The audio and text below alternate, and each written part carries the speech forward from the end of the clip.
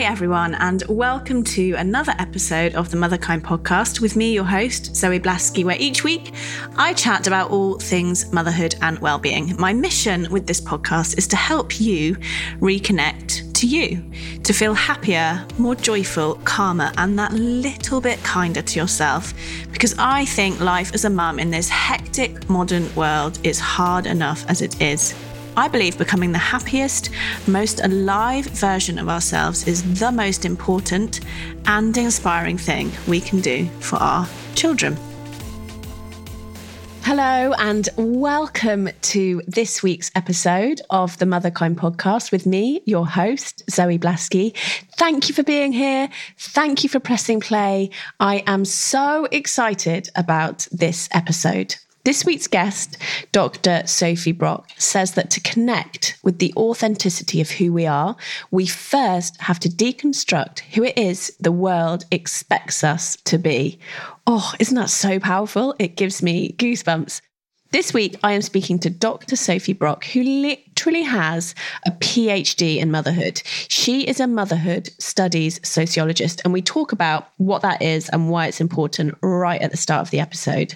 This episode is such a brilliant follow-on to last week's with Dr. Rick Hansen. So if you haven't listened to that one, please do make sure that you do after listening to Sophie's, of course. I feel like this episode is so powerful because it does something really important, which is put your individual experience of being a mother and all the challenges that come with that we talk about week in, week out. It puts that into a wider societal context, essentially what it means to be a mother in our world. Now, why is that important? Why should you care? And why are you going to carry on listening? Because it's going to help you understand why you might feel like you're not doing it right and why you feel so damn guilty all the time. If you've ever felt that guilt on you, this episode is going to help you so much. It's going to help you feel freer, lighter, and more self-compassion for the incredible role that you are doing as a mother. Sophie explains that so much of the tension with motherhood actually comes from society and what society expects of us. We then absorb that, and then we double that pressure by piling on ourselves too. That is where the guilt comes from. So Sophie explains how we can free ourselves of that guilt. This episode is so powerful. I can't wait for you to hear it.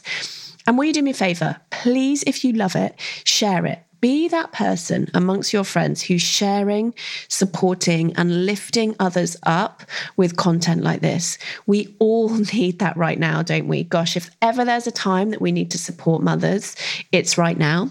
So if you love the episode, copy the link and please do share it to 3 of your mum friends. I would be so grateful if you could help me spread the incredible wisdom of the guests that we have on the podcast.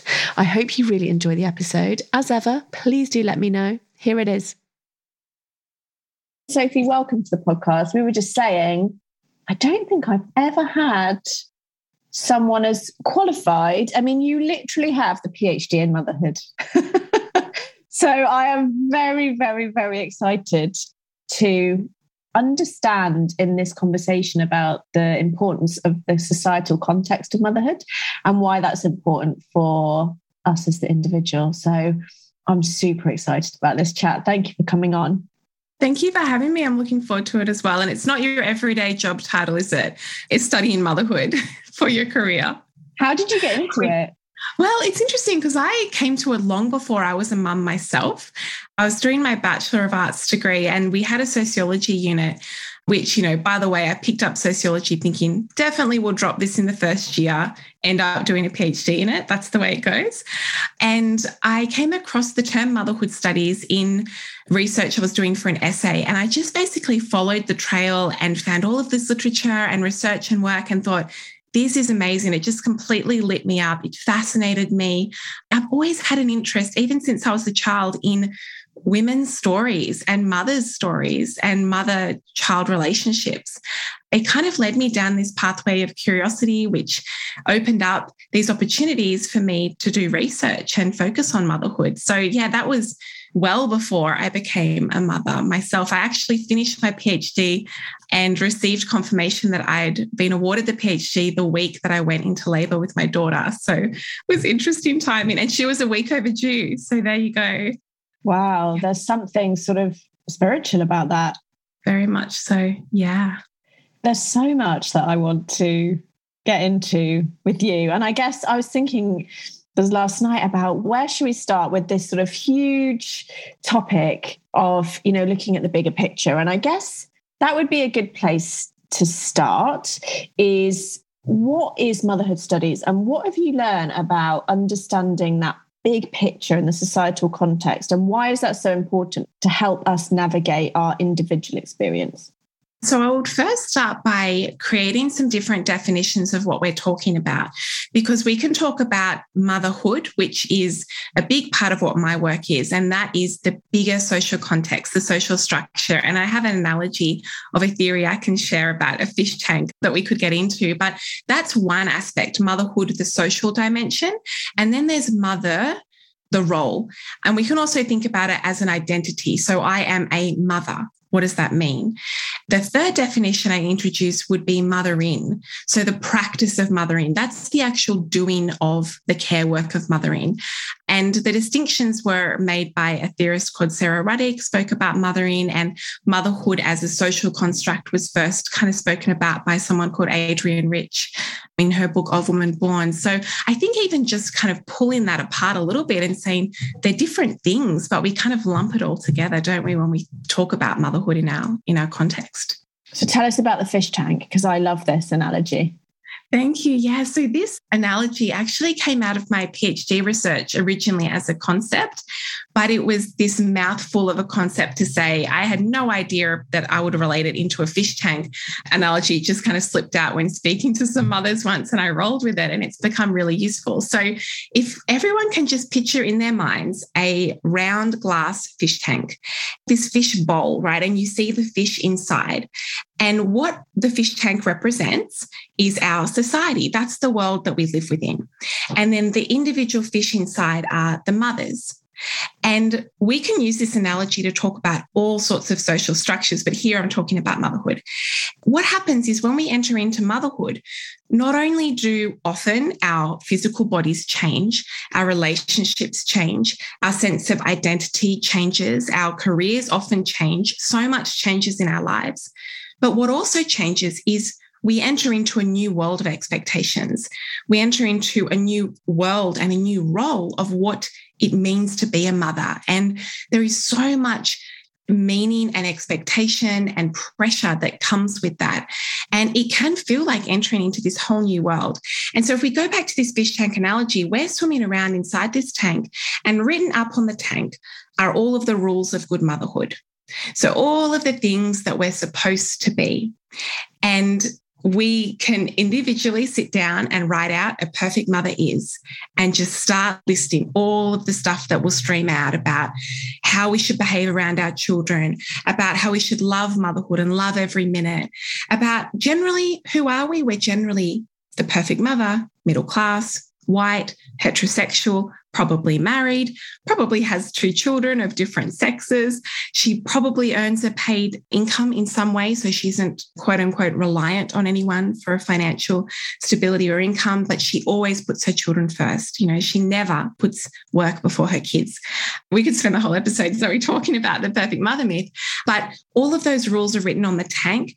And the thing is that we absorb them from when we're children ourselves. So we build up a particular idea around what it means to be a mother, and then bam, we're hit with it when we enter into motherhood, and we internalize them. So how we experience this is we not only experience the pressure from everyone else, others who are in the tank. This has to do with power as well, and different institutions that we may interact with. But it also has to do with how we judge ourselves. And that's where so much of mum guilt comes from. And so we're swimming around in this tank. We often don't know we're within it. We just think that it's natural. This is the way it's meant to be. This is just what motherhood is, without realizing all of these rules have been written up there. And this fish tank looks really different to how the tank looked for our mothers or our grandmothers, because it changes. And when we struggle in some way, or we feel like we're not quite fitting in, or we don't feel like we can live up to this idealized image of what it is supposed to mean to be a mother, we can take that on as our individual failing. We're not good enough. We're not doing a good enough job. We just need to be better, be more, try harder, whatever it is we tell ourselves. And that's where motherhood is almost synonymous with guilt. This sense that actually, if we're doing it right or we're trying to, we're constantly going to feel guilty. And so that's kind of a bit of an explanation of how this analogy works to give language to the social context that we live within, and to know that when we kind of ram the tank, so to speak, we are pushing up against some of those shoulds and rules.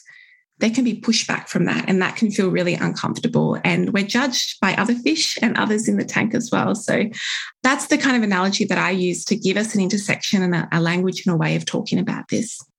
I think it's so helpful. It reminds me, as you were speaking, when I was getting into my birth prep, one of the things that I did was I wrote out all of the sort of images that I'd had about birth and expectations that I had about birth. And it was amazing. Like some of them, as you say, I had absorbed from things that I'd watched when I was tiny and from, what I'd heard from my mother and grandmother. And it's fascinating to me that I haven't done the same exercise on motherhood, given what I do. I think that would be a really powerful exercise. Like, what are the beliefs and the rules that I've internalized about this role that might not be serving me now? Exactly, yeah, which is ultimately a values exercise, isn't it? Because when we write out that list of perfect motherhood ideals, there will be our values in there as well. It's just about us going through individually and saying, well, what's actually important to me? What have I inherited that isn't actually mine to carry here? Am I trying to live up to that are ideals that I did not actually choose and take on as part of my value system? Well, that is part of something that I talk about. Probably every day, which is this empowerment piece. And I know that you talk about that. We're going to talk to that as well, is what is important to me? And just that awareness, just asking that question, I think is transformational. Just that question. That's right. Because as part of being in that tank, what does it mean to be a good mother? You're not focused on what do I want? What's important for me? We're serving the other all the time. And part of this myth of idealized motherhood is self-sacrifice. So that question, even just posing that and talking about our empowerment, is part of a resistance to these idealized standards. Some of the resistance, let's talk to that, because I'm guessing some of the resistance is, I might want to work, but I don't have access to affordable childcare in the fish tank. The way that it's set up is I can't. So I guess there's societal resistance that we're going to come across, and there's some incredible work being done and campaigns to try and change that for that. And then I guess the internal resistance of, well, what happens if I don't put my child to bed every evening and I let someone else do it? Potentially, this is something that I was raising right now. The guilt might be there because I have this idea in my head that a perfect mother and a good mother puts their children to bed every night. Can we talk to that, the kind of external and the internal, the societal and the internal resistance? So if we go back to this analogy and we have in our minds the fish tank, there can be obstacles within the tank. So there are certain barriers that are in place for some of us that are not in place for others. And so what may be easy for one fish to swim because as a mother, they have access to affordable childcare, they've got a partner who provides financial stability, they aren't subject to institutionalized racism, a whole bunch of things. That means that their swimming, their mothering, doesn't have as many barriers and obstacles as somebody else. And we're positioned in different places in the tank. So I think that's really important for us to hold and grasp, because it also speaks to the comparison piece of I'm not a good enough mother because I'm comparing myself to this other mother who may be actually resourced in a really different way and hold different values. Yeah, exactly. And I saw this thing once, which was just such a powerful analogy. With comparison, I think we all sort of assume that we're on the same starting block and we all start running the race. And actually, the reality is some of us are right there at the front, and some people, as you said, because of things like, lack of economic status, lack of economic funds, institutionalized racism, disability, are starting miles back and yet comparing themselves to the people who are, it's almost like we're in this huge staggered race full of unfairness and injustices.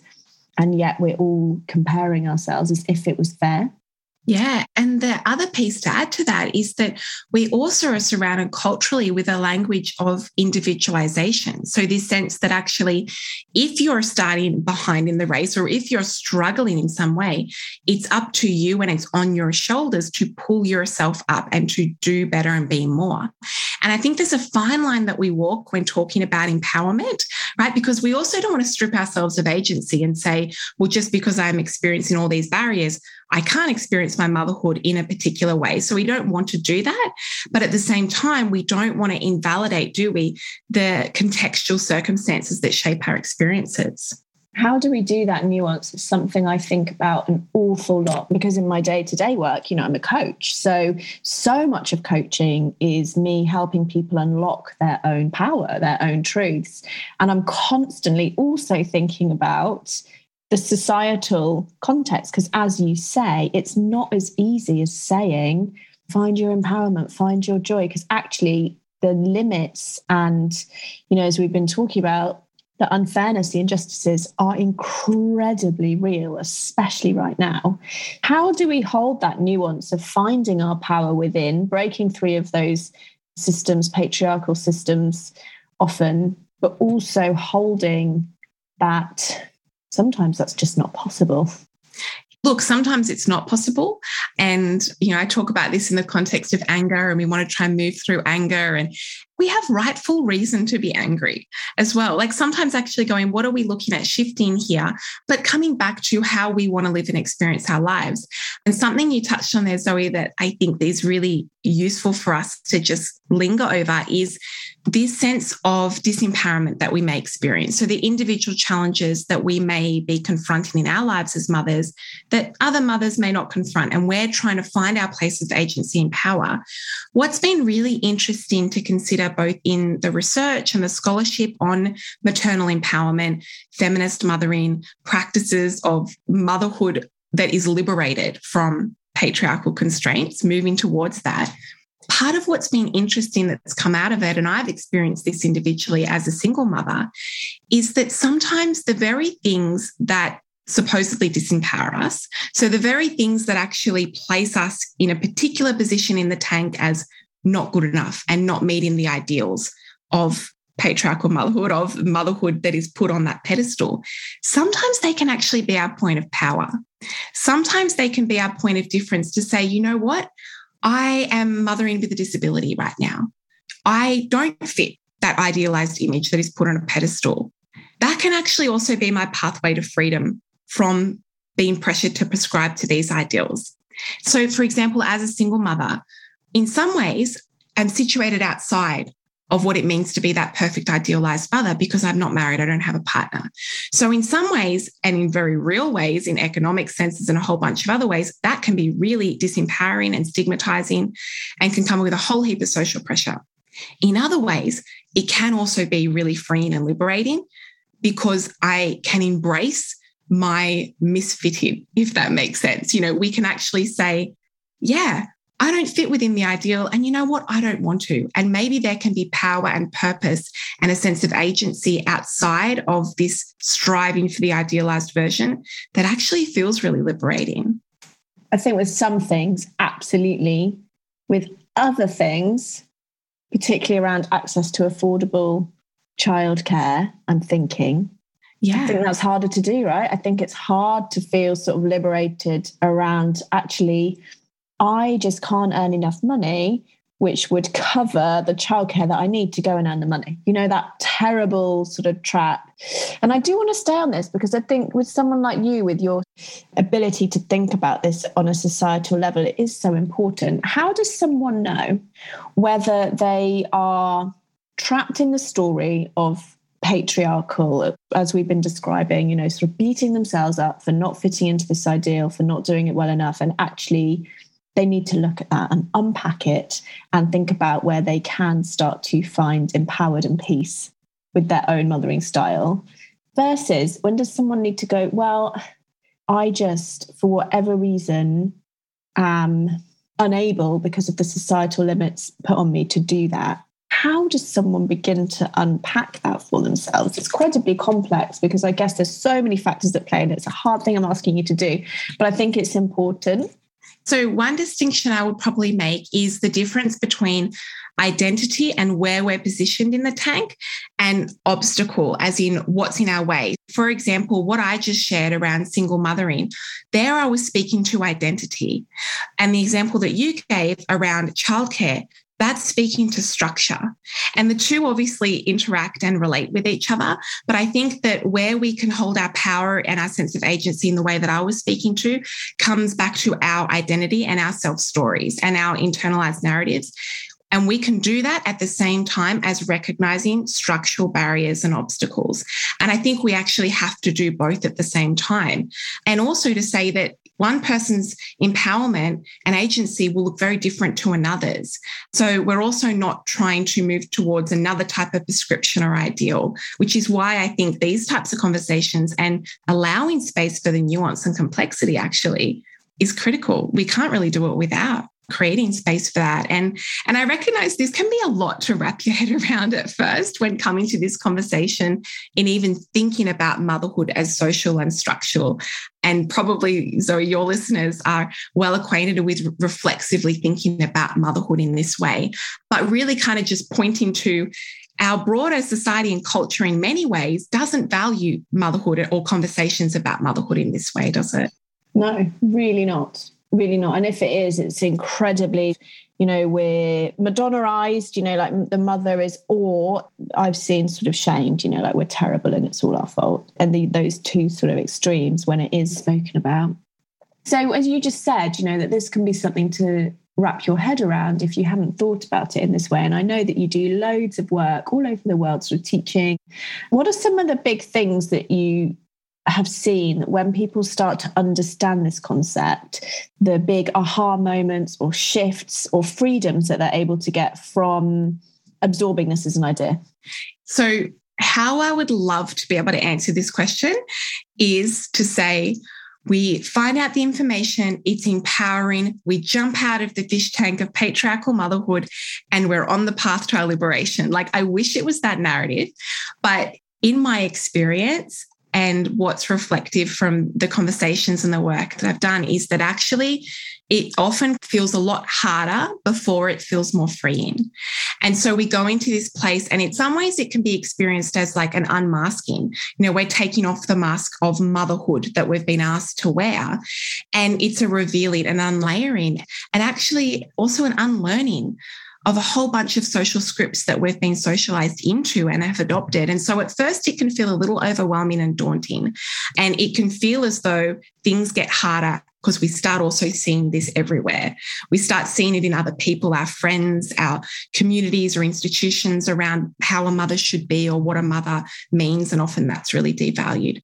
But after we go there to that place of challenge, which I know is, often part of personal development work, isn't it? We actually need to wrestle with that a bit. Out the other end of that, the most common experience that I've seen is actually a shift in the way we experience guilt and the way that we experience mum guilt. And that's the most common shift that I witness happening first on the path towards a liberated version of motherhood, acknowledging we can't actually jump out of the tank because we're within this society and culture, but we can certainly move within it in different ways. This show is sponsored by BetterHelp. We all carry around different stressors, big and small. When we keep them bottled up, it can start to affect us negatively. And therapy is a space to get things off your chest and to figure out how to work through whatever is weighing you down. Therapy is just an incredible, safe, non-judgmental space. I absolutely love it. So if you're thinking of starting therapy, give BetterHelp a try. It's entirely online. It's designed to be convenient, flexible and suited to your schedule, which I think as busy mums is what we all need. Just fill out a brief questionnaire to get matched with a licensed therapist, and you can switch therapists anytime for no additional charge. So get it off your chest with BetterHelp. Visit betterhelp.com/motherkind today and get 10% off your first month. That's BetterHelp, HELP.com/motherkind. So tell me then about why understanding all these societal constructs helps people transform their guilt. Because if we think about this fish tank, the reason why we are kept within it and the reason why it's so powerful why motherhood hasn't changed yet. We talk about the motherhood revolution, and one of the leading scholars in this field, her name's Professor Andrea O'Reilly, and I asked her recently, do you think we're in a motherhood revolution? And she said, no, not yet. We may not see that for generations. So that was interesting. But part of us being able to shift this means focusing on where we're reinforcing these ideals on ourselves. And most commonly, that happens through mum guilt. Not always. Sometimes guilt can be really valuable, but a lot of the time, the guilt that we feel is a result of our internalization and an external feeling of the pressure of the shoulds. And I visualize this because I kind of like using visual analogies as a little security guard on our shoulder. I talk about it as like the guilt guard on our shoulder. And for us to ask ourselves, who is that guard employed by? Who are they working on behalf of? Where are they penalizing us? Where are they shooting on us? Are they working on behalf of my values? And actually, sometimes I'm feeling guilt because I'm not living or practicing in alignment with what I do value. So that's important. Or is that guilt guard employed by patriarchal motherhood? Is that guilt guard employed by the people who are keeping that fish tank in place? I use people symbolically. And once we ask that question, a lot of the time, the answer is actually the guilt guard isn't employed by our values. And that can be where we start to question and shift how we experience guilt in motherhood. And I think sometimes that guard is based on what I was modelled. So I had a mum who didn't work for 18 years, and I have to work really hard because I do work. I choose to work. I have to work really hard at just noticing that when the guilt comes, like, oh, okay, this is because my version that I absorbed of what a mother is someone who just stays at home. Because I know when you say patriarchal society, you also mean those absorbed messages that we got from our own smaller individualized experience of what our grandmothers, our mothers did, what our in-laws say we should do, But I think it's worth underscoring that because I think so much of it comes from those people that are around us, that love us, right? But they're absorbed in their own messaging of what it means and what worked for them. And absolutely. And we're absorbing it too. Patriarchy, what is that? Like, it's intangible. We can't easily point to it. These ideologies and systems and ways of thinking are only made possible through systems, structures, and individual people. And so we will experience it through our relationships. Probably most potently, it will be through our own mothers, mother-in-laws, family, friendship, relationships, which is part of the reason why when I said going into this work first can feel like a bit of a deep dive and an unraveling, that can be part of why, because it can shift our relationships too. Can we talk a little bit about how it got this way? Has it always been this way? Because, the deeper that I delve into motherhood and, researching it, reading it, studying it, living it, it's just such a huge dichotomy to me that every single human on this planet came from a mother. And I'm wondering, how did it become this situation where, as you've described so eloquently, motherhood, mothering, and the mother are all so devalued in our society, yet it's the very thing that keeps our society alive. How interesting is it, right? And this is what Adrienne Rich's book is called Of Woman Born. And she was pointing to this, exactly what you've articulated. We're in an incredibly powerful position, actually, birthing and raising and growing and nurturing the next generation. And look, part of what maternal scholars have suggested, and, there can be debate about this, but potentially it's because we are so powerful that this is the way that we're devalued. Because if mothers were actually facilitated, supported, and enabled to step into the power that is theirs to claim, right? It's not taking power from anyone else. We know that we are doing a really important job in raising our children and doing the work that we do in our families. A lot of it's invisible, the mental load. Actually, the world would fall apart. If mothers put their hands up and said, I am not doing this anymore, things would collapse. Economies would collapse.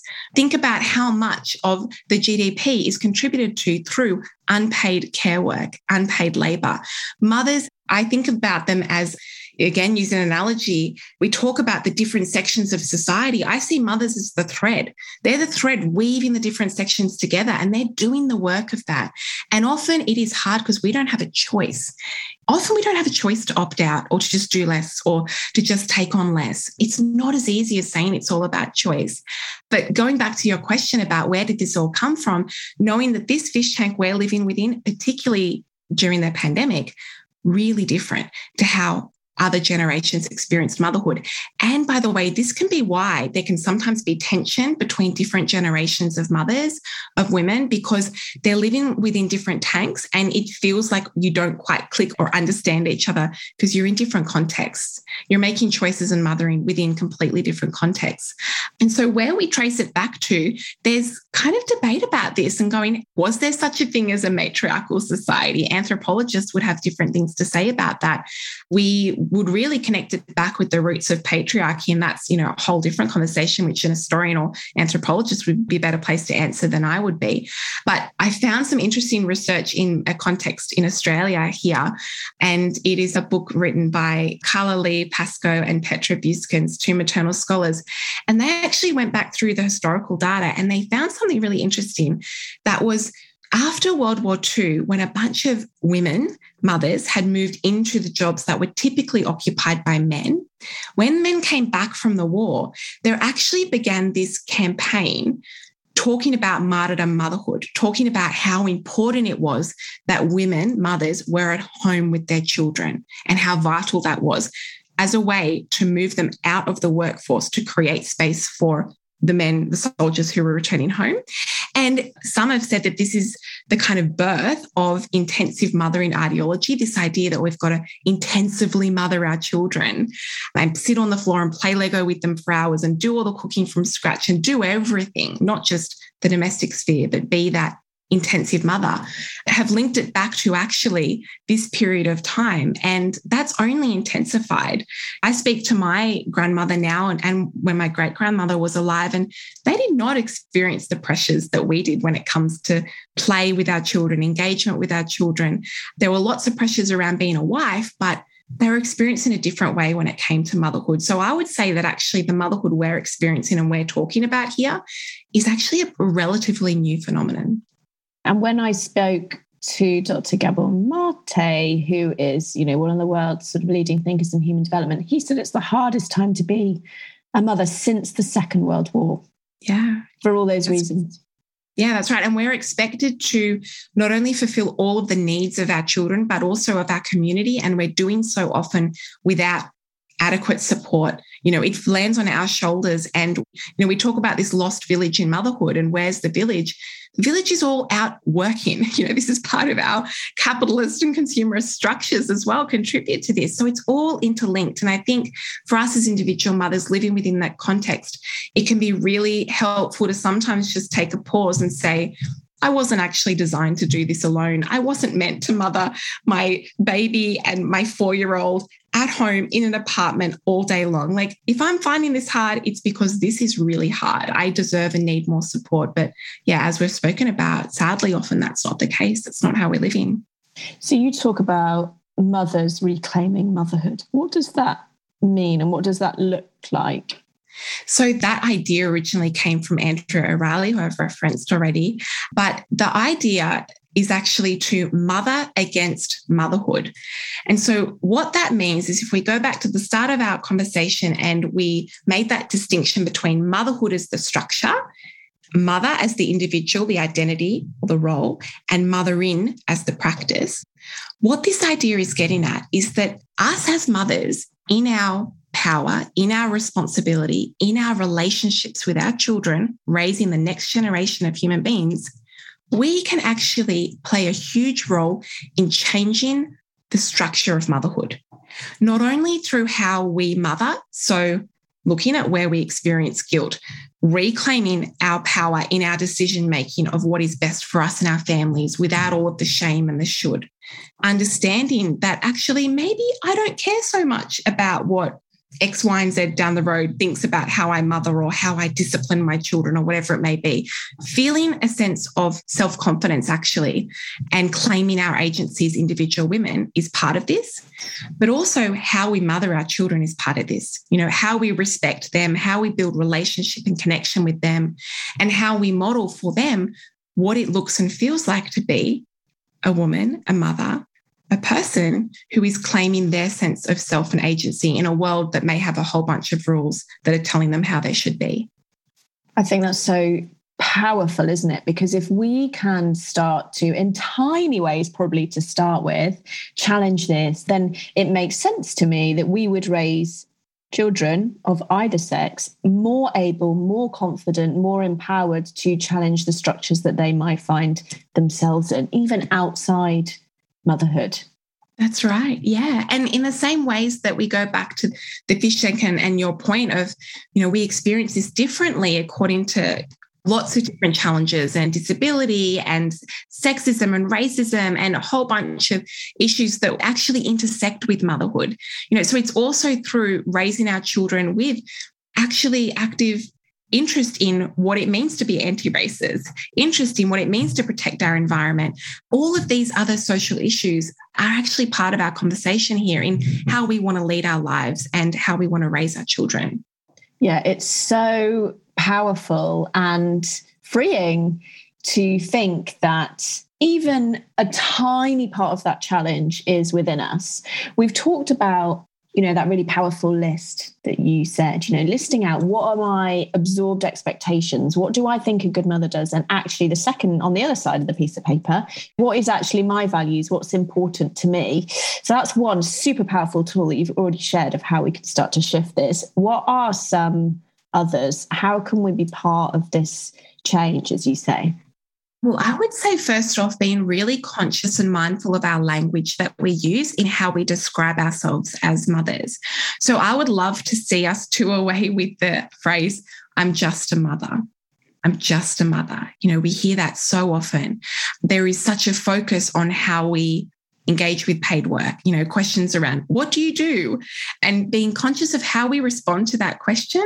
And I often try to actually answer with mothering first and claim my role and identity as a mother, but to also recognize, I think it is very important to do both things at the same time. One, claim our mothering, recognize how important it is, the work that we are doing, understand that it has value. Yes, it's not financial value in most of our societies, but it does have a value economically. It's just not named. And at the same time, recognize that we can and we do exist outside of our mothering. And to know that that is actually part of reclaimed and empowered motherhood is to say that I am a mother and that may be a central part of my identity. But just because I exist outside of my motherhood does not diminish or take away from my motherhood. It actually enriches and adds to it. Yeah, that's so important. A big shift that I've had since, you know, really starting to understand this more is I don't say anymore, do you work? I will say, do you also do paid work? And when I say that, I can almost see, like I say at the school gates, like, oh, you got a good day. Do you also do paid work as well as parenting? And you can see like the moment of someone computing what I've said, and then just it's almost like a shoulder drop moment. And I think if we could all do that, it's such a tiny shift, as you say, you know, of recognizing if you're a parent, you are working really, really hard. A lot of that work, we know it's 60 to 70% of the invisible labour is done by the mother in the home. So a lot of that is just unpaid. It's unpaid. That's right. And what do we value in our society? We value money. So, you know, when we're stepping into roles that aren't financially remunerated, then yeah, that means that we're going to be devalued socially. And so I love the way that you have shared a really simple strategy actually of resistance that can be done in a subtle way as well. And to add to that, and you mentioned there, you know, the mental load and the emotional labor, I also think it can be valuable for us to just externalize all of the internal things we are holding, because sometimes we need to see it out on paper for ourselves to actually give ourselves pause and say, you know what, I am doing a lot. I am carrying a lot. I'm not just anything. I am doing a good enough job here. And that can then be our little key or ticket or opportunity to allow ourselves to step back into a place of rest if we have the opportunity to, because I know that's something we can find really hard. This is something I sometimes ask clients to do. If I'm working with someone and they'll be, beating themselves up, I'll say, let's just stop. Let's just write down everything you're holding right now. And they'll start off and they'll write sort of 3 or 4 things. And I'm like, there's more. And there'll be about 100 to 200 things just in that moment that they'll be holding. And often when someone looks at that list, the first thing that happens is a grief from the recognition. Like, oh my gosh. And then the next thing that happens, maybe with some helpful questions from me, is a huge compassion for themselves. The mothers that I work with tend to say, oh my gosh, like I'm incredible. In this moment, I am holding on to 200 plus really important things that are, vital for my extended family, myself, my children. And so I love that idea of just the power, isn't it, of externalizing everything that we're holding and the compassion that comes from that. No wonder we are finding it hard. Like just before I got on this podcast episode, just before I clicked the link, my head is like, you've not booked Jessie's birthday party and it's in 2 weeks and where she wants to go is probably full now. That's what I'm entering, this conversation with. And it's just remarkable, isn't it? The compassion that we need to extend ourselves for everything that we've talked about.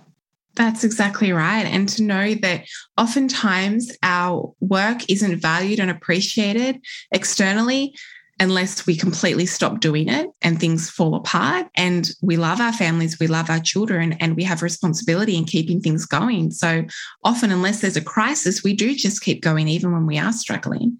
And the second part of that, I think, and I wish this wasn't the case, but it's been my experience that unless we value ourselves, others don't.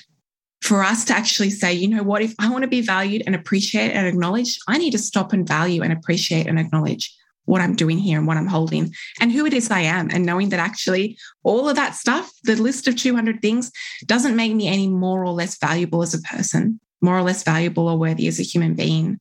And to know that if we drop some of that or move away from some of that or detach, that also shouldn't mean a shift in our sense of worth. It's so true. We teach others how to treat us in so many ways, really overt ways and really subtle ways. And I think there's so much freedom in that idea that we can value ourselves. And this is something that I do, when I'm sort of journaling, I do that every night. I'm always working hard to recognize what I've done. I don't expect everyone around me to. They've got their own stuff going on. It's nice if they do, right? But I've really made this practice intentional of thanking myself, being like, you did an amazing job there. Because it really does make a difference. It really does make a difference recognizing it for myself. And sometimes if I really need some recognition, I'll actually say to Guy or the kids, like, I've worked really hard on this meal. Like, it would be really nice if you could appreciate it. It's not that they're bad people. I might forget to send you an email to thank you for your amazing time and wisdom this morning. I might forget to do that. Doesn't mean that I don't feel it. And, do you know what I mean? So I think the moment we externalize that need for our internal validation, it's trickier terrain than if we can learn in simple ways to give it to ourselves. And that self-gift as well is one that has such a deeper impact than any validation externally can offer us.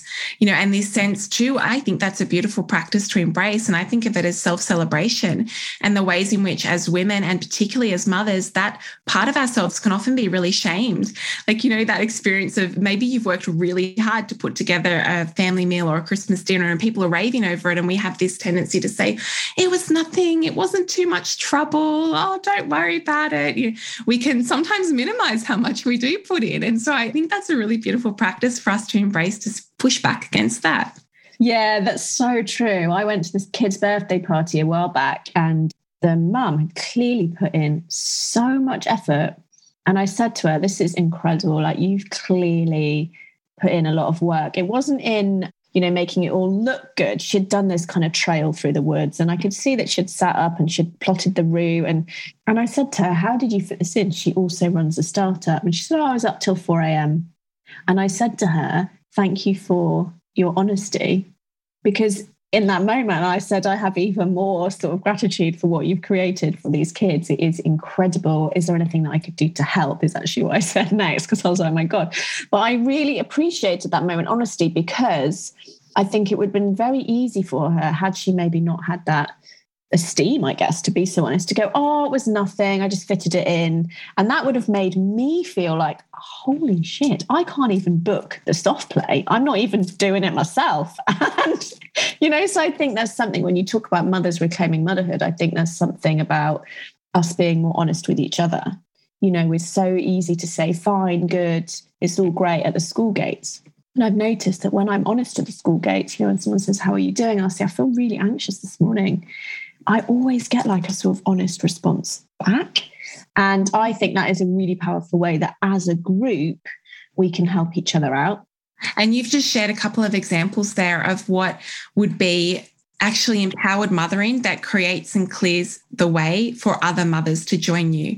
Because going back to the fish tank again, if you think about it as a swell of water, like if you're moving in one direction that is actually different to how others are doing it, or if you're creating little cracks in that tank, you can actually create a sense of momentum to bring others with you and to create that space and to open space for conversations as you've done in just reclaiming our sense of experience and being willing to ask the question and to go to the places that often aren't gone in general conversations. So yeah, I love those examples. What a cool invitation to everyone listening. Like next time someone asks you how you're doing, if it feels safe and they feel safe, could we really start sharing more with each other? What's something that you are struggling with? I had it this morning. Someone said, oh, how are you doing? And I was like, I'm really stressed. I've invited 11 people for Christmas in our new house, and I have one sofa that seats 2 people. So I'm kind of worrying that, this is another thing on the invisible load. She said to me, she said, don't worry, I've got 3 sofas. I don't need them. You can borrow them.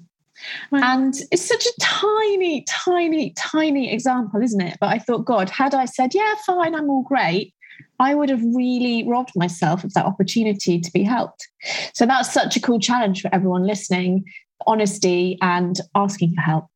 Yeah, and how you asking for help is a gift for another because they get to offer that help and it also gives them permission to ask for help back. And she gets rid of the sofas. She's like, I don't know what I was going to do with them. I was like, there you go. I'm doing you a favour. Exactly. Well, gosh, this conversation has been so enlightening. And I'm really, really, really thinking about how we as the mothers can reclaim motherhood in tiny ways to start with. So thank you for that. And I always ask the same question at the end, which is if you could give just one gift to all the mothers in the world, what would that one gift be and why? I would give mothers the gift of safety, actually, because I don't think that we can do any of this work of reclaiming or empowerment unless we have safety in our lives, in our bodies. And so I guess, want to just acknowledge the basicness of that so many aren't afforded. And then to say, I would give every mother the gift of knowing that she's enough, she's doing enough, she always has been enough. She has never had to earn her worth. It is so often that we are conditioned out of it from often when we're little girls ourselves. So that gift of safety and the gift of knowing that you are enough as you are. And I think that's the starting place for our empowerment. That's beautiful. Thank you. Thank you for this conversation. So that was the episode. I hope that you really enjoyed it. As ever, if you did, please consider sharing it with your friends and leaving me a review on iTunes. It really does make a difference to the number of mums that we can reach with the brilliant wisdom of the guests I have on. Also, just a reminder about the Family Reset Plan. It's my latest offering to parents. I think that we are living in probably the challenge of our lifetimes, well, definitely so far. And as parents, we not only have to support ourselves, we also have to support our children. And that is a lot. So the Family Reset Plan is myself and 2 brilliant psychologists. And we give you step-by-step, simple, applicable ways that you can support yourself emotionally to feel stronger, calmer, and therefore to support your children in a different way. It's all grounded in psychology and neuroscience. It's just £25 currently. And if you work for the NHS, it is totally free for you. So check out the website familyresetplan.co.uk. Take care. I'll see you next time.